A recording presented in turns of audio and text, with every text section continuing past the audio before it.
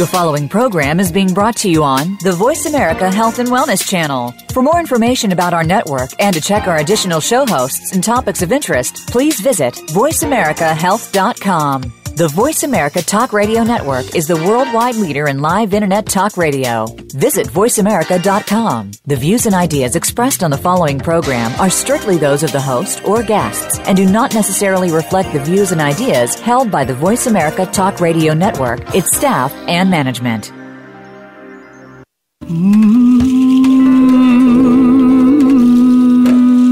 Loss helps us define our lives. By allowing our grief to matter, we discover our own strengths and embrace our authentic selves. Welcome to Good Grief with your host, Cheryl Jones. Get ready to be inspired to create a deeper life, to make your time on Earth much more meaningful. Now, here is Cheryl Jones. Hello, I'm Cheryl Jones, and I want to welcome you to Good Grief, where we talk each week about the transformations that can come from loss. I'm really happy to have you here as always. Please go to my host page at Voice America, and you'll find links to all your own favorite ways to connect with me. Today I'm welcoming Lorrain Taylor. Lorrain Taylor is founder and CEO of 1,000 Mothers to Prevent Violence.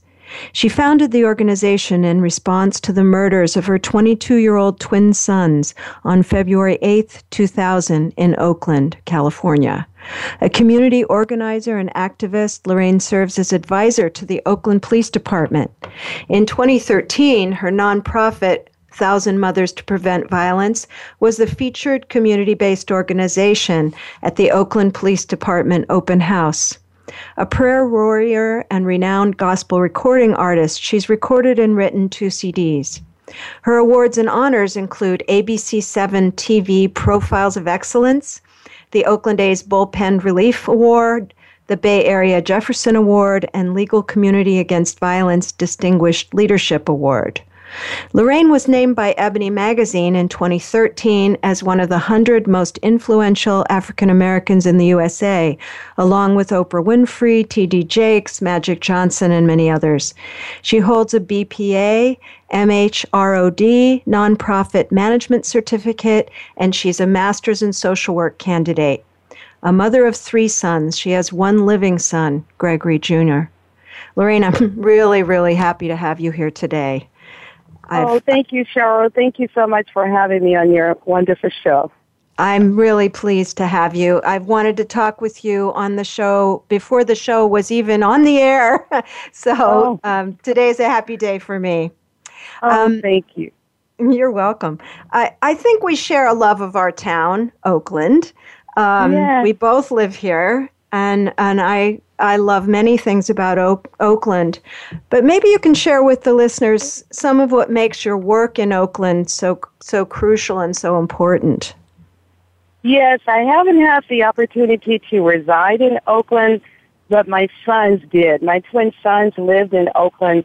They were residents there at the time of their deaths, and that is one of the reasons my heartstring pulls towards Oakland.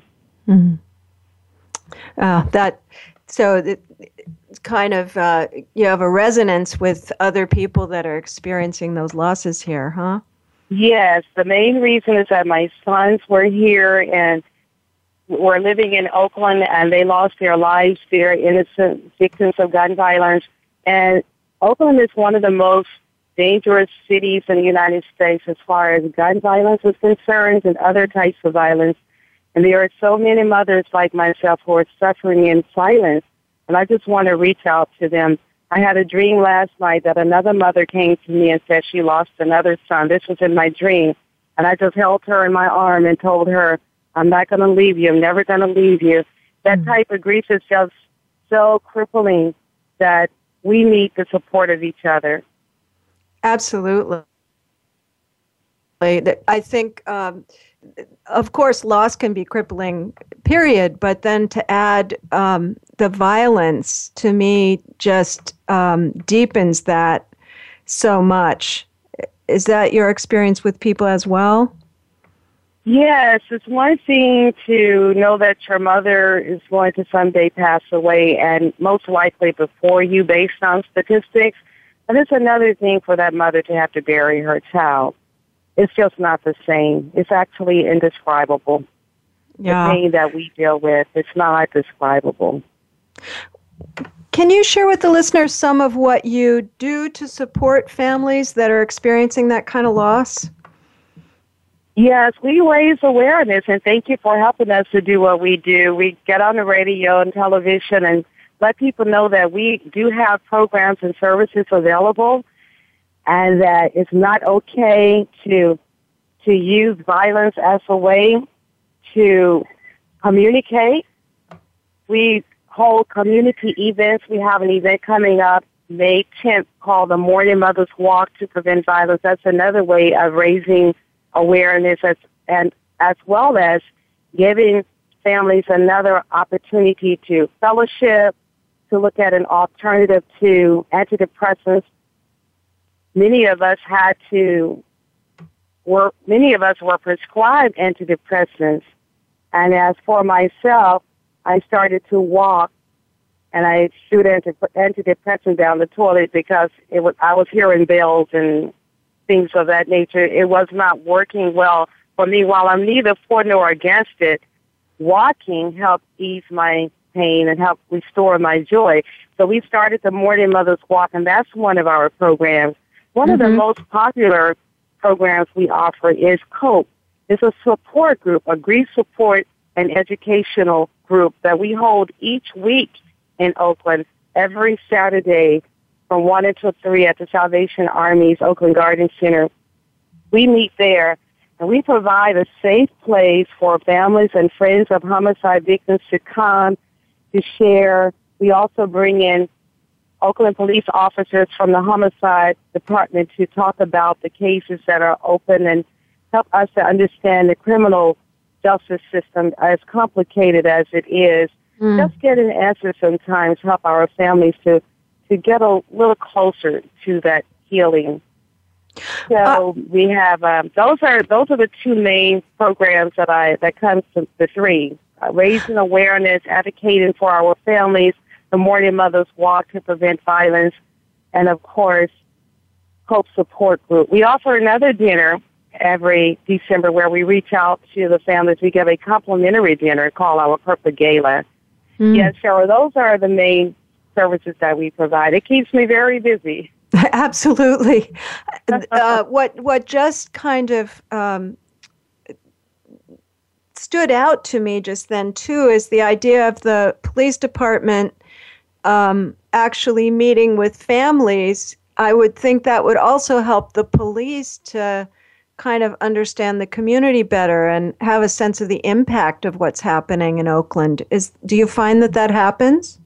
Yes, I think it's made a great difference. Our goal, knocking on the police department doors for many years since losing my own sons, finally getting them to open it under Chief Bass a few years ago, has actually helped to bridge that gap in trust and communication between the police department and the community. And that's why they use our organization as an example.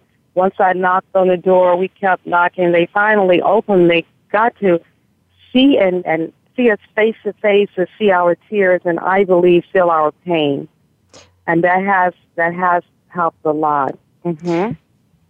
Obviously, I'm very interested in how we keep dialogues open about things that are painful. So that really affects me to imagine that room and people who have lost people to violence actually being able to interact with people who are doing law enforcement. I think that's got to be very humanizing. Yes, as an advisor, not only am I concerned if they took their vitamins and if they're spending time with their families, we roast them really, really well. We actually ask them to sit in our seat, walk in our shoes for a moment while we're at the table, and let us say to them what they're saying to us and see how they feel about it. And I think with our new lieutenant of homicide, they're doing everything possible under our interim chief Went to help bring some of these cases to closure. And maybe it gives them a little more of a personal motivation for that too. I would Yes, imagine. We're very transparent. We hold them accountable. The subject is accountability, integrity, unity. We ask them to treat every case as if it were their own child's case. And we hold them to that. And they actually said to me, Lorraine, we want you to hold us accountable. So that's a big shift, because there's, being an Oakland resident myself, I know there can be so much tension, between the community and the police. So to have that dialogue just really seems important to me. Yes, I also, okay, go ahead. Go ahead. Yes, I wanted to say that when we do meet, the only thing I ask them to do is let's hold hands and pray, and to understand that our pain and our anger may come across, but we want it to come across in a respectful manner. But just in case someone does act out or anger is not directed properly, to understand that this is pain unresolved. And I ask them to hold hands and let's pray about this first before we start our meeting. And they have been receptive to that. One lieutenant said, just don't ask me to sing, Lorraine. Just don't ask me to sing. So we agree that we have to be on the same page, and we have to understand that our children are just not another number. Yeah. And you can do the singing part, right? Oh. I know you're also getting, as I shared with the listeners in reading your biography, you're getting some national attention these days. In fact, I know you're going to be on the TV show Exhale on the Aspire Network. Is that correct? Yes. On May 14th. Yes, it's really interesting. That was a total surprise to me when Ebony magazine called me. I really did not handle the call very well. I questioned them, like, I think you have the wrong number, and obviously you're about 1,000 mothers to prevent violence. After a while, I was able to connect with the chairperson and the owner of Ebony magazine, and they said, well, we have added another category, and that is community crusader. Otherwise, there's Oprah, T.D. Jakes, and President Barack Obama. Otherwise, I just could not comprehend ordinary people being on a list of most influential African Americans. Just never in this world. Mm-hmm. And they told me they have representatives in every region just looking for people who are trying to make a difference. And and I know that I'm not the only one, Cheryl. There are so many people out there who are doing great things, and that's what's so humbling about this honor from Ebony magazine. And, of course, Magic Johnson was on the list, and I believe this interview came from the honor from Ebony magazine. Mm-hmm. I'm totally humbled by this. I don't have any pride about any of this, because I'm doing what I've been called to do, that is to reach out and help somebody. Well, I think it's so moving that you're willing not just to do the work, but to share your story, because it's painful, but also inspiring that you've made something quite powerful out of, what all of us would qualify as such a painful experience. And I imagine that's some of what people respond to.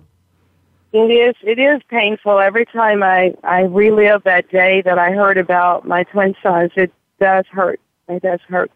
Mm-hmm. Yeah, for sure.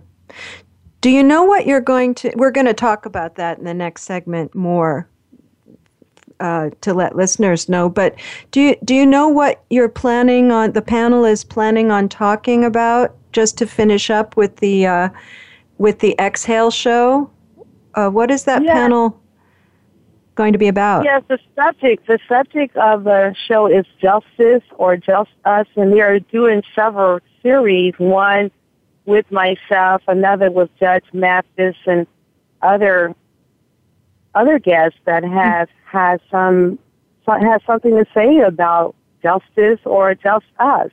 And in preparing for the interview on my way to Los Angeles through the Oakland airport, I decided to ask an African-American young man who worked at the airport what do you think about the subject? Do you think it's justice or just us? And he said, ma'am, it's just us. I just lost my best friend to violence.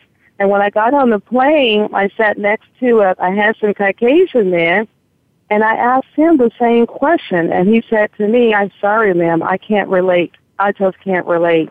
So that's in general what we talk about, the justice system. Is it justice for everyone, or is it just us? Is there two sets of rules? Mm-hmm. And I tend to lean towards the latter. There are two sets of rules.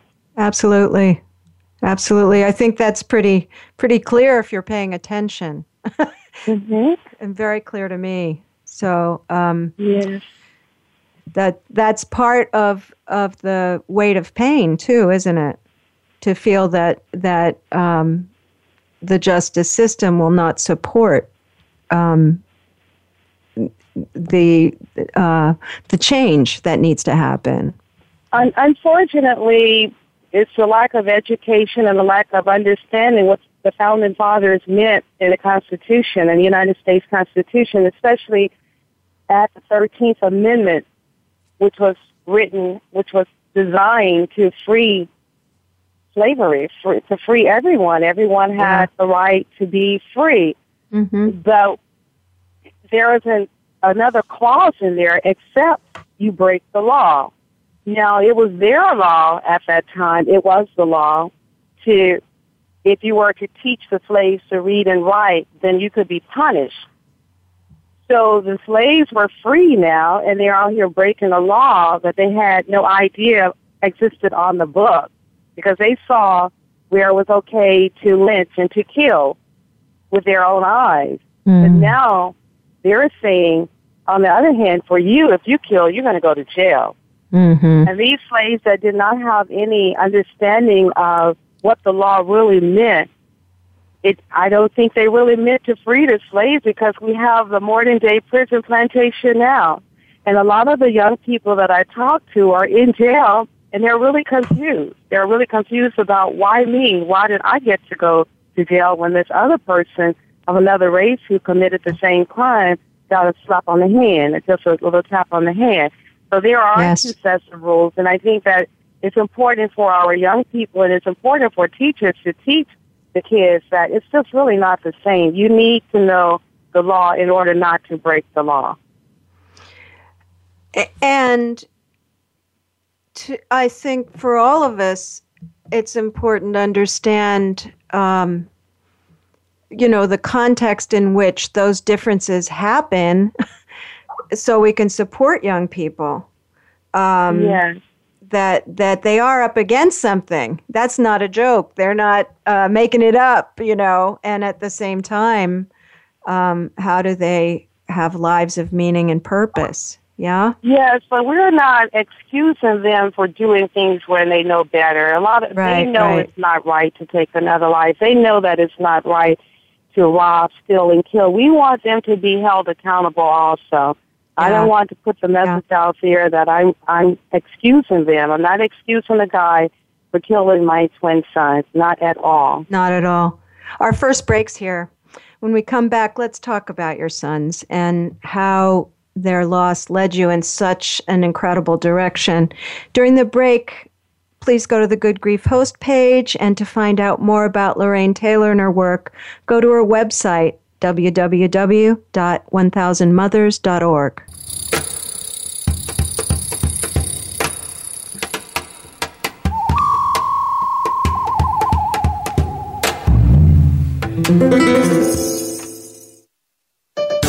Your life, your health, your network.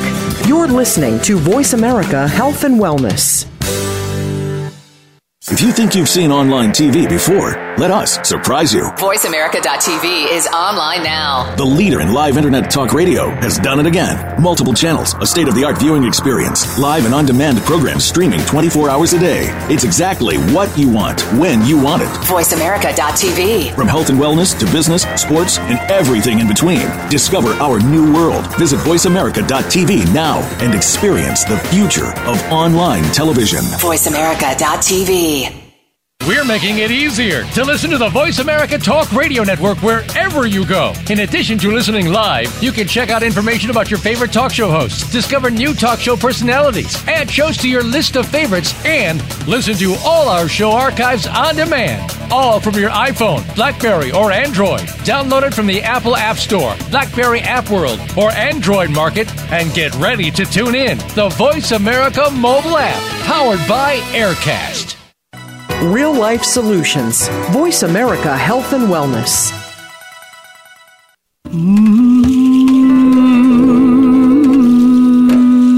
You are listening to Good Grief with Cheryl Jones.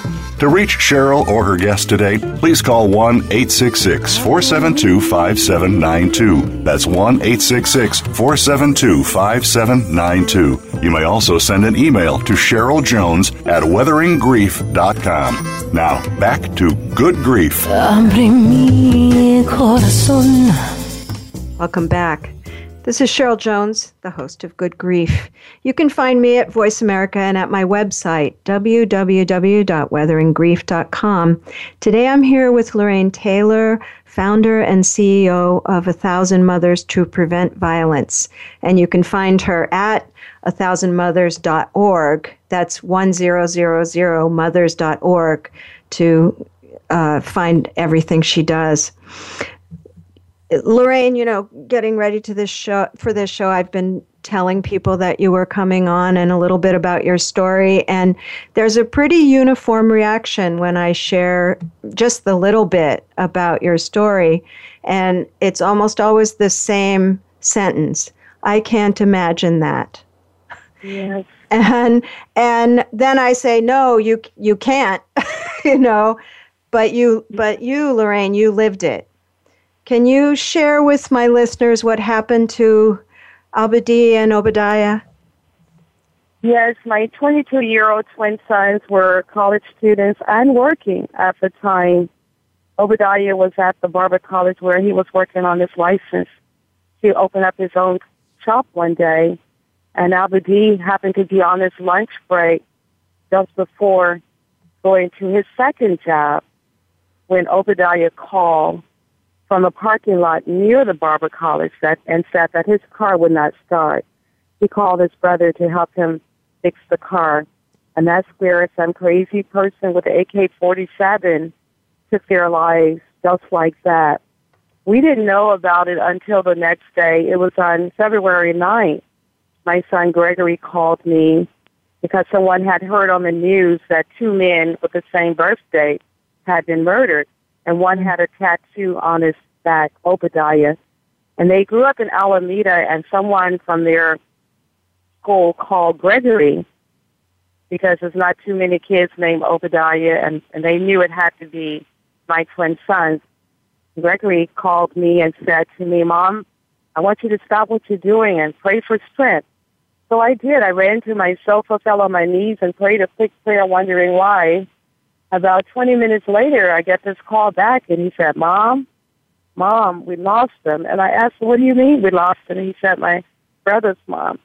And so I was just frozen. He handled everything. He went to the morgue to identify them, and he did the funeral. And eventually I just lost my mind, literally, because my boys look so much alike. One day Gregory walked in the door, and I started calling him Abdi. I just thought that everything I heard had been a nightmare, and that I was waking up. I was sitting at the table writing a song on my tape recorder, and he just let the tape recorder continue, and I actually have proof that I lost my mind, literally. He was like, Mom, this is not Abdi, I'm Gregory. And then I'd go into, where are my boys? What happened to my boys? And just to come back to that reality that it wasn't a nightmare, that I had lost my babies, that they weren't coming back. Just changed my life forever. Forever. And I there's sort of a thing that's said that your mind will protect you from things that you just can't absorb. It almost sounds like that to me, that you just could not absorb that for a good long time. And yes, this was this was probably a few weeks after the funeral that I just snapped out of my mind. Mm-hmm. And I did okay. I told myself every day, Lorraine, work hard so you won't have to think about this. I was a social worker at the time, and I would go to work and was luring all of the clients to me because I thought that was the only way in the world that I could deal with this. And I started getting complaints from the other social workers and case managers. All of the clients asking for Lorraine, we have no clients. And I would take my work home. I doubled my caseload from 15 to 30. I would work until I passed out at night just so I wouldn't think about this. And that went on for a whole year almost. And I walked into a team meeting in Fremont at Tri-City Health Center, and I passed out that day. And I was rushed to the hospital, and somebody toothed the horn or yelled. I passed out again. They sent me to Stanford to try and find out what was wrong with my brain. And when I got to Stanford, I started talking to them about my babies, and they admitted me to their mental ward. And I was dealing with depression and didn't know it. And depression is a mental illness. It really needs to be treated as such and not ignored. Mm-hmm. My working 24/7 so I wouldn't think was just chronic depression. So they admitted me, and that started my healing. I was forced to grieve. Doctor took my license for 4 years because in California, if you pass out twice for any reason, they take your license. Mm-hmm. And I was so fragile. I couldn't handle anything. I was just a nervous wreck. It fits with my idea, the way I think that grief can't really be gotten around. You can put it off for sure, but it was there kind of waiting for you, and things were getting worse. Yes, I had no idea how to deal with this type of grief. So even after I was under my doctor's care, and now I did a lot of suffering in silence. I was embarrassed now. I couldn't drive. I was embarrassed. I was taken off work and placed on disability long term. I didn't tell anybody about the passing out, so I stayed in my room for a long time and just went through a horrible time in my life. And it was in 2006, I could sense the Holy Spirit saying to me, Lorraine, you can either lie here and die here, or you can get up and live. What do you want to do? And I said, Lord, I want to live. And he said to me, you're not the only one. Think about the other mothers. Go see about the other families that are grieving. And that's exactly what I did. I rolled myself out of the bed and looked and asked, who's that woman on the other side of that wall? She is toe up from the floor up. I hadn't combed my hair. I was just a mess. Mm-hmm. So I finally went to Trader Joe's and asked for their oil so that when I would go to visit my families, I would have something to offer in my pain and my story. I would have food. And they let me in. San Francisco Chronicle had been calling me to talk to me, and depression causes you to isolate yourself. And I kept telling them, I don't want to talk to anyone. I don't want to deal with anyone anytime. So this day they called me. And, of course, I told them I was on my way to People's Park to pass out sandwiches because I had too many sandwiches to give away that day before they spoiled. And they followed me for 4 months. Going to the homes and to the schools. I was going into the jails everywhere just to try and help save another life by telling my story. And that's how we became really, really busy because people read about us and everybody was calling, looking for a place to go. What do I do? How do I handle this kind of trauma in my life? When I was thinking about your experiences, I was thinking the people that have that kind of loss now in this area where I live, they have you. But your story tells me you didn't have you, No, I didn't have me. I was lost, and I think of a song, Amazing Grace, how sweet the sound. I once was lost, literally, mentally, spiritually lost, but now I'm found. I found myself by helping other people. I continue to find myself by helping others. And that's such a contrast to trying to overwork to avoid it or, put it out of your mind. You walk right into the face of it every day.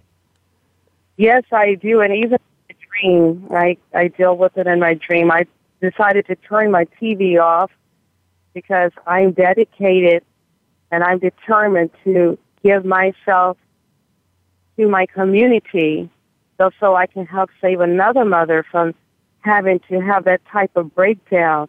I was to have the mustard seed faith not to try and drug and drink.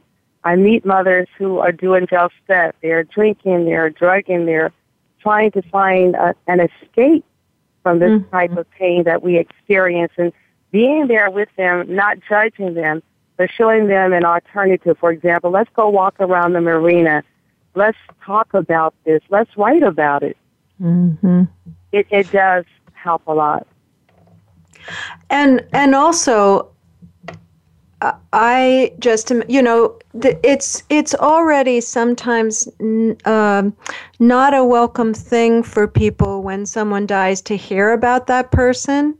And yet it's important, I think, to be able to talk about the person. And I would imagine that would be even maybe a little more intense in a situation where violence is involved, that people may not want to talk. So, do you? I'll bet you hear a lot of stories about people and who they were. Am I right about that? Yes, I do. Some good, some bad. I didn't talk for many, many years about my sons. I just could not look at their pictures. Some of the homes I went into, they had shrines with photos, and I'm thinking, I can't talk about it, let alone look at the picture just to remember that they are no longer here with me. The support group is a safe place for us to talk, for us to share, cry, laugh, whatever comes to surface. However, it's not for everyone. I often make home visits to families who just cannot talk about it. They cannot talk about it. They cannot stand to hear about it coming from someone else. So we do one-on-one counseling when necessary, and we also refer to professional therapy, those who are not ready for the support group, because we know that it's important to talk. As far as talking in a group, it may not be the right thing at the right time for everyone.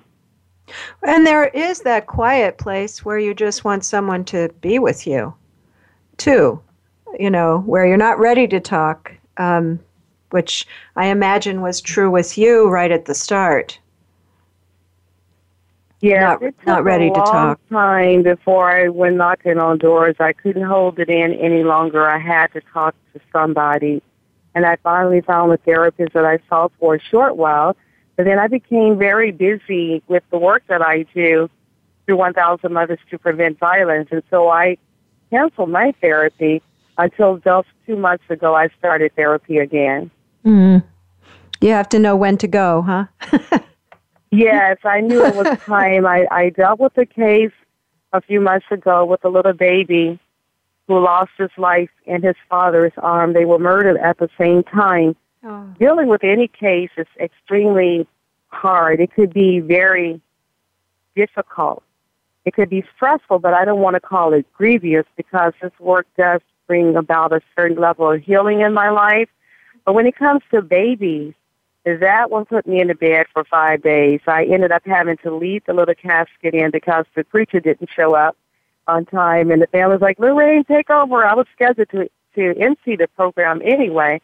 But then I had to open the Bible and leave the little casket in and actually conduct the funeral service. Mm. That was difficult, Cheryl. That was very difficult for me to see a little baby less than 2 years old, a beautiful baby, lose his life just because his father decided to come back to attend a friend's funeral. He had left Oakland because someone was after his life.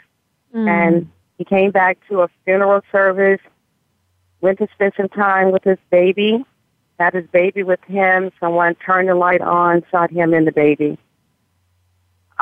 That and another case of a little baby, it just kind of had me to say, okay, I need to find a different way to process this. I need to talk about this. This is just not, it's a little much.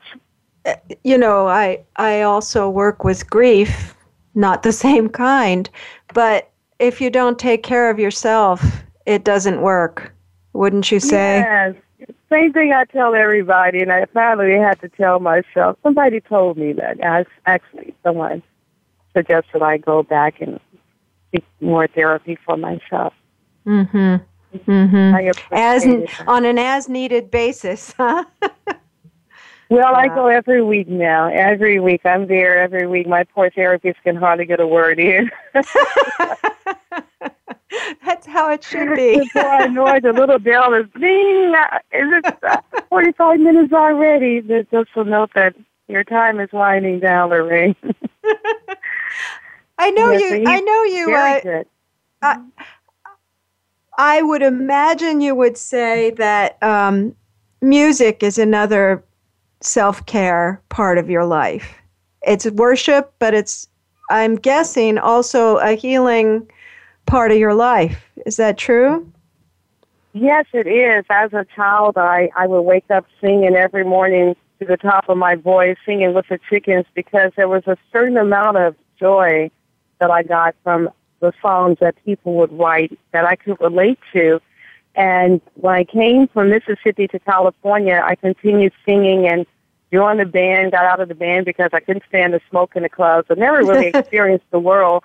But singing and music has always played a very important role in my life. Mm-hmm. And it was in 2000, the year 2000, when the Million Mile March was really on the move. They heard about my twin sons. They called me and asked me if I would be their keynote speaker. And we, over 7,500 people came out on a rainy day, Mother's Day 2000. And when they found out that I sang, they asked me if I would write a song. And I said, well, just give me a hook. So my friend Betsy gave me the hook, Take a Stand.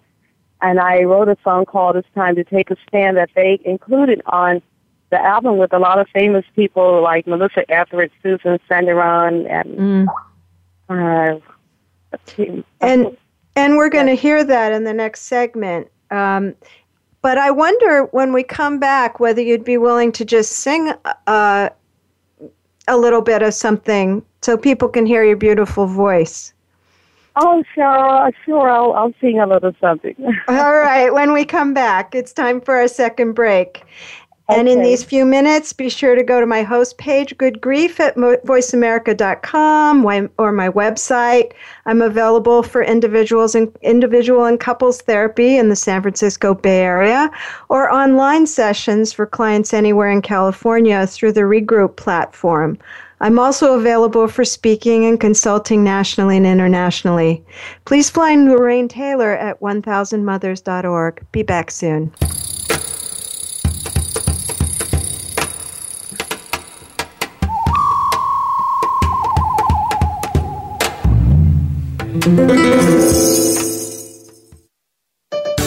Your life, your health, your network. You're listening to Voice America Health and Wellness.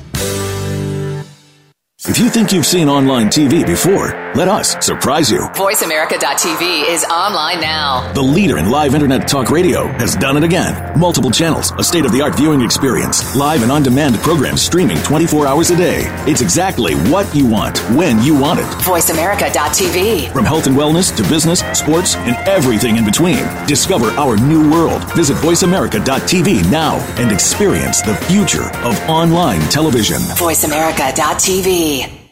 We're making it easier to listen to the Voice America Talk Radio Network wherever you go. In addition to listening live, you can check out information about your favorite talk show hosts, discover new talk show personalities, add shows to your list of favorites, and listen to all our show archives on demand. All from your iPhone, BlackBerry, or Android. Download it from the Apple App Store, BlackBerry App World, or Android Market, and get ready to tune in. The Voice America mobile app, powered by Aircast. Real life solutions. Voice America Health and Wellness.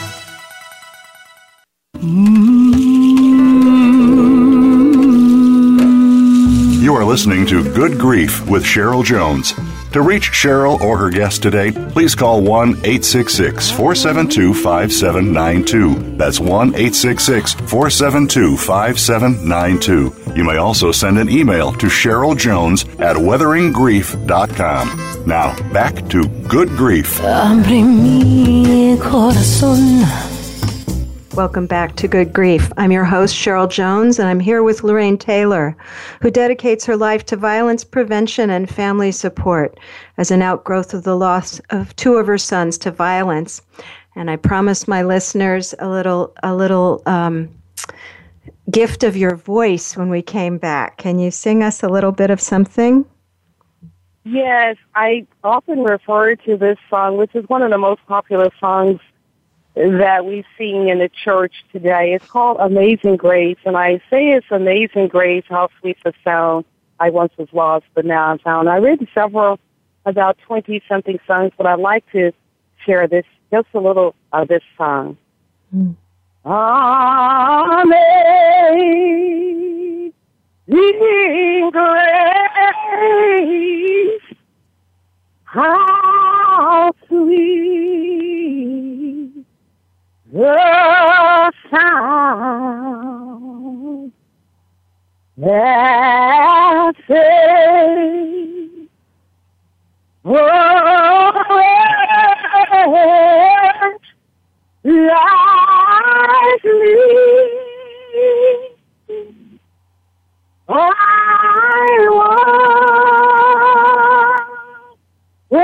was lost,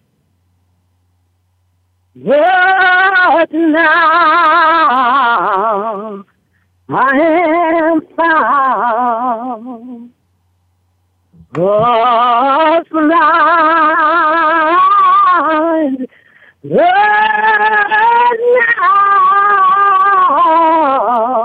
I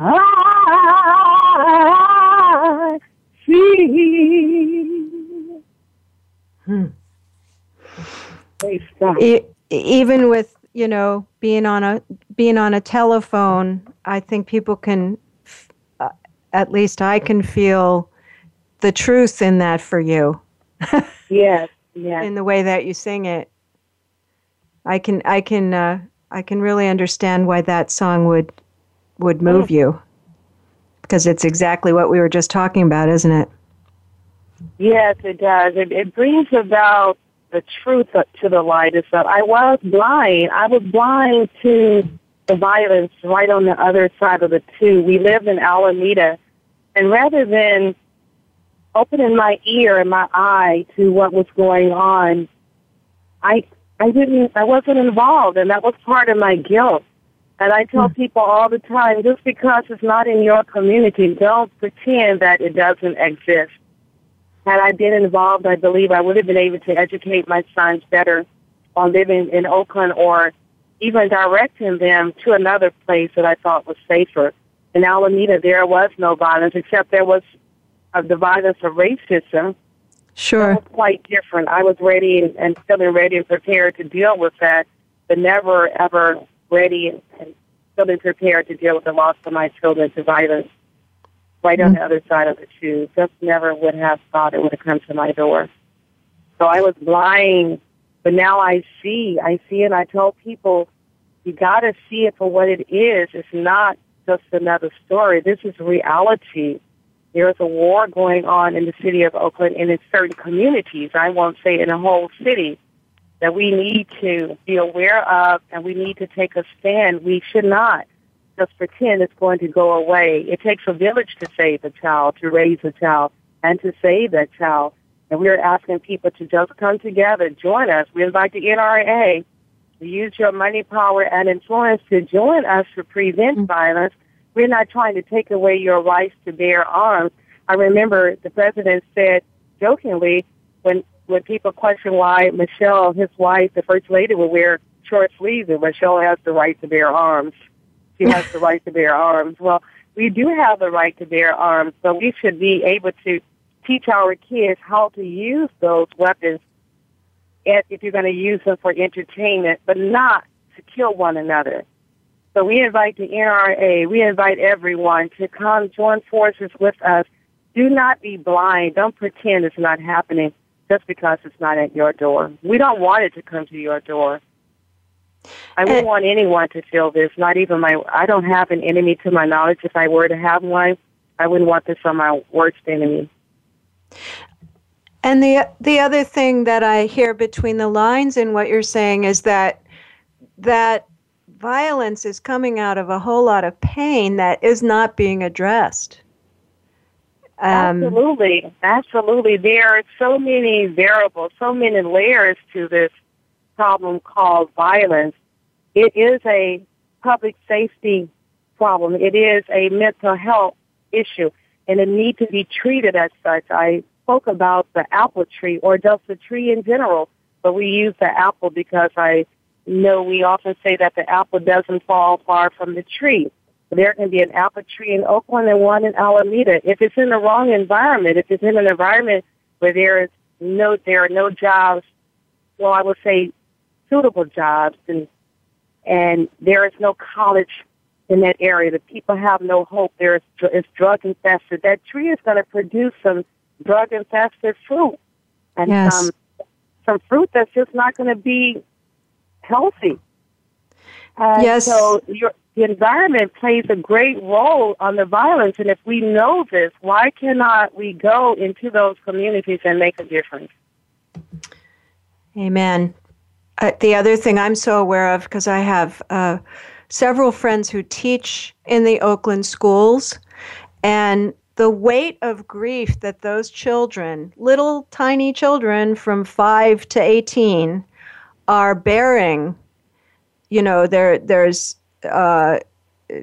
every single kid has had somebody on their block or in their life to be killed. And to me, it's no wonder then that something kind of goes a little dead, you know. Yes, they are hurting, and hurt people normally hurt people. I'm going to be speaking to a group of kids tomorrow at McClymonds High School in Oakland. They asked that I come and share my story, and they'll probably be with us at the walk also. I think they're going to just create their own messages to stop the violence. And so if our children are our today and tomorrow, if we as adults cannot process this type of grief, what do we think about the children? They don't know how to put words to it. In our support group, we have a group for children, and that came out of one of the adult support groups when Miss Arlene Johnson, who lost her daughter, raised her grandson, lost him to gun violence. Now she's helping to raise her great-grandson. He came to the group one Saturday and left and told his grandmother when she called me and said, "Little the money," said, he left the group feeling sad. And I was like, oh, my God, I know I shouldn't have these kids in this group. And she said, I asked him why. And he said, well, she didn't let me talk about my feelings. Aww. And that just put a bell on in my head. And we started a support group for the children. But it's a different type of group where they draw pictures and they come out and share in different ways about the grief. We started letting them open up, learning that little Kawana at 12 years old had been contemplating suicide. Her grandmother almost hit the floor. She's another grandmother taking care of a grandchild who lost her father. We have a lot of grandparents that are taking care of grieving children. They are grieving. Yes, absolutely. Their son or daughter, and now they're dealing with the grief. They're actually disconnected from the fact that the grandkids are grieving. Kawana's grandmother, almost hit the floor when Kawana confessed, I was thinking about killing myself. I don't want to live anymore. And she said, well, Kawana, you've been praise dancing and you've been singing. I thought everything was all right. And she said, but That's because my dad, when he went to get his rap contract, he got killed. I'm doing this for my dad. They don't really know what to do, like I didn't know what to do. So we are opening the support group up. We have a program called Project Smart, which we lost our funding for last year. Kaiser kept us at first, and then they chose not to this year because they had some different a different focus. So we are hoping through the walk we can get our Project Smart up and running again. This is for grandparents and grandchildren who lost their father and the grandparents who lost their children and children who lost their parents to gun violence, where we put them in a martial arts class after school. And we have a special program where the grandparents and the children come together and communicate. So we have a vision to build a center for healing so we can house all of these programs where there will be a place for our families to come and feel like, I can get some help here. I know they understand. I really want to underline what you just said, because if there's anybody out there who might have the resources and be able to support that work, such important work. I'm so glad you're thinking in that kind of visionary way about, what might begin to address what's happening in our community. So I really hope somebody makes that easy for you so that you don't have to spend all your time trying to get the money to do it. Yes, we welcome any support, technical support, financial support, volunteers. We need therapists who are available. When the Oakland police call me or send an email and say, Ms. Taylor, we had a murder last night, would you please be on standby to visit this family? Often that family needs a professional therapist. I am an MSW candidate, so I'm not licensed to advise on that level. So we need people who are willing to donate their time, if not forever, maybe 2 months, 1 month, to help us to save our children and save these grandparents who are just dying in their grief. I don't want to put it that way, but that's the truth. Absolutely. I've really been thinking a lot about the lack of intersection between all the mental health resources we have in our community here. They're mighty, and all the need that isn't met, and how to get those connected in a good way. Yes. We're coming to the end, and I'd really like to share the music clip of the song you wrote for your sons before we go. Can we go to that now, and then we'll be back? And wonderful. Let's hear that now. But now is the time for us to stand together as one voice.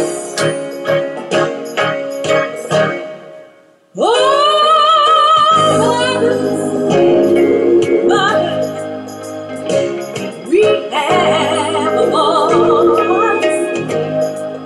It's time to let the world know gun violence is not our fault. Oh, and we have a right to life.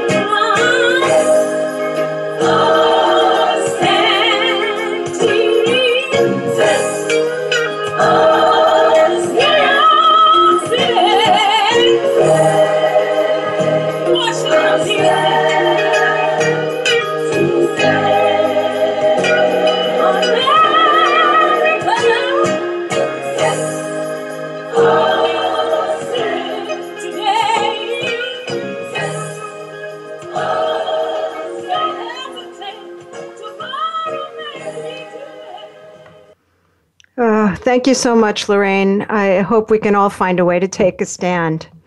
Yes. Listeners, I hope you'll join me next week when Terry Wingham will be with me. She's founded a nonprofit, A Fresh Chapter. After her breast cancer, she went around the world to offer service, and now she manages trips to take other breast cancer and other forms of cancer survivors to Africa, India, around the world. This has been Good Grief with Cheryl Jones. I look forward to being with you again next week for another meaningful conversation.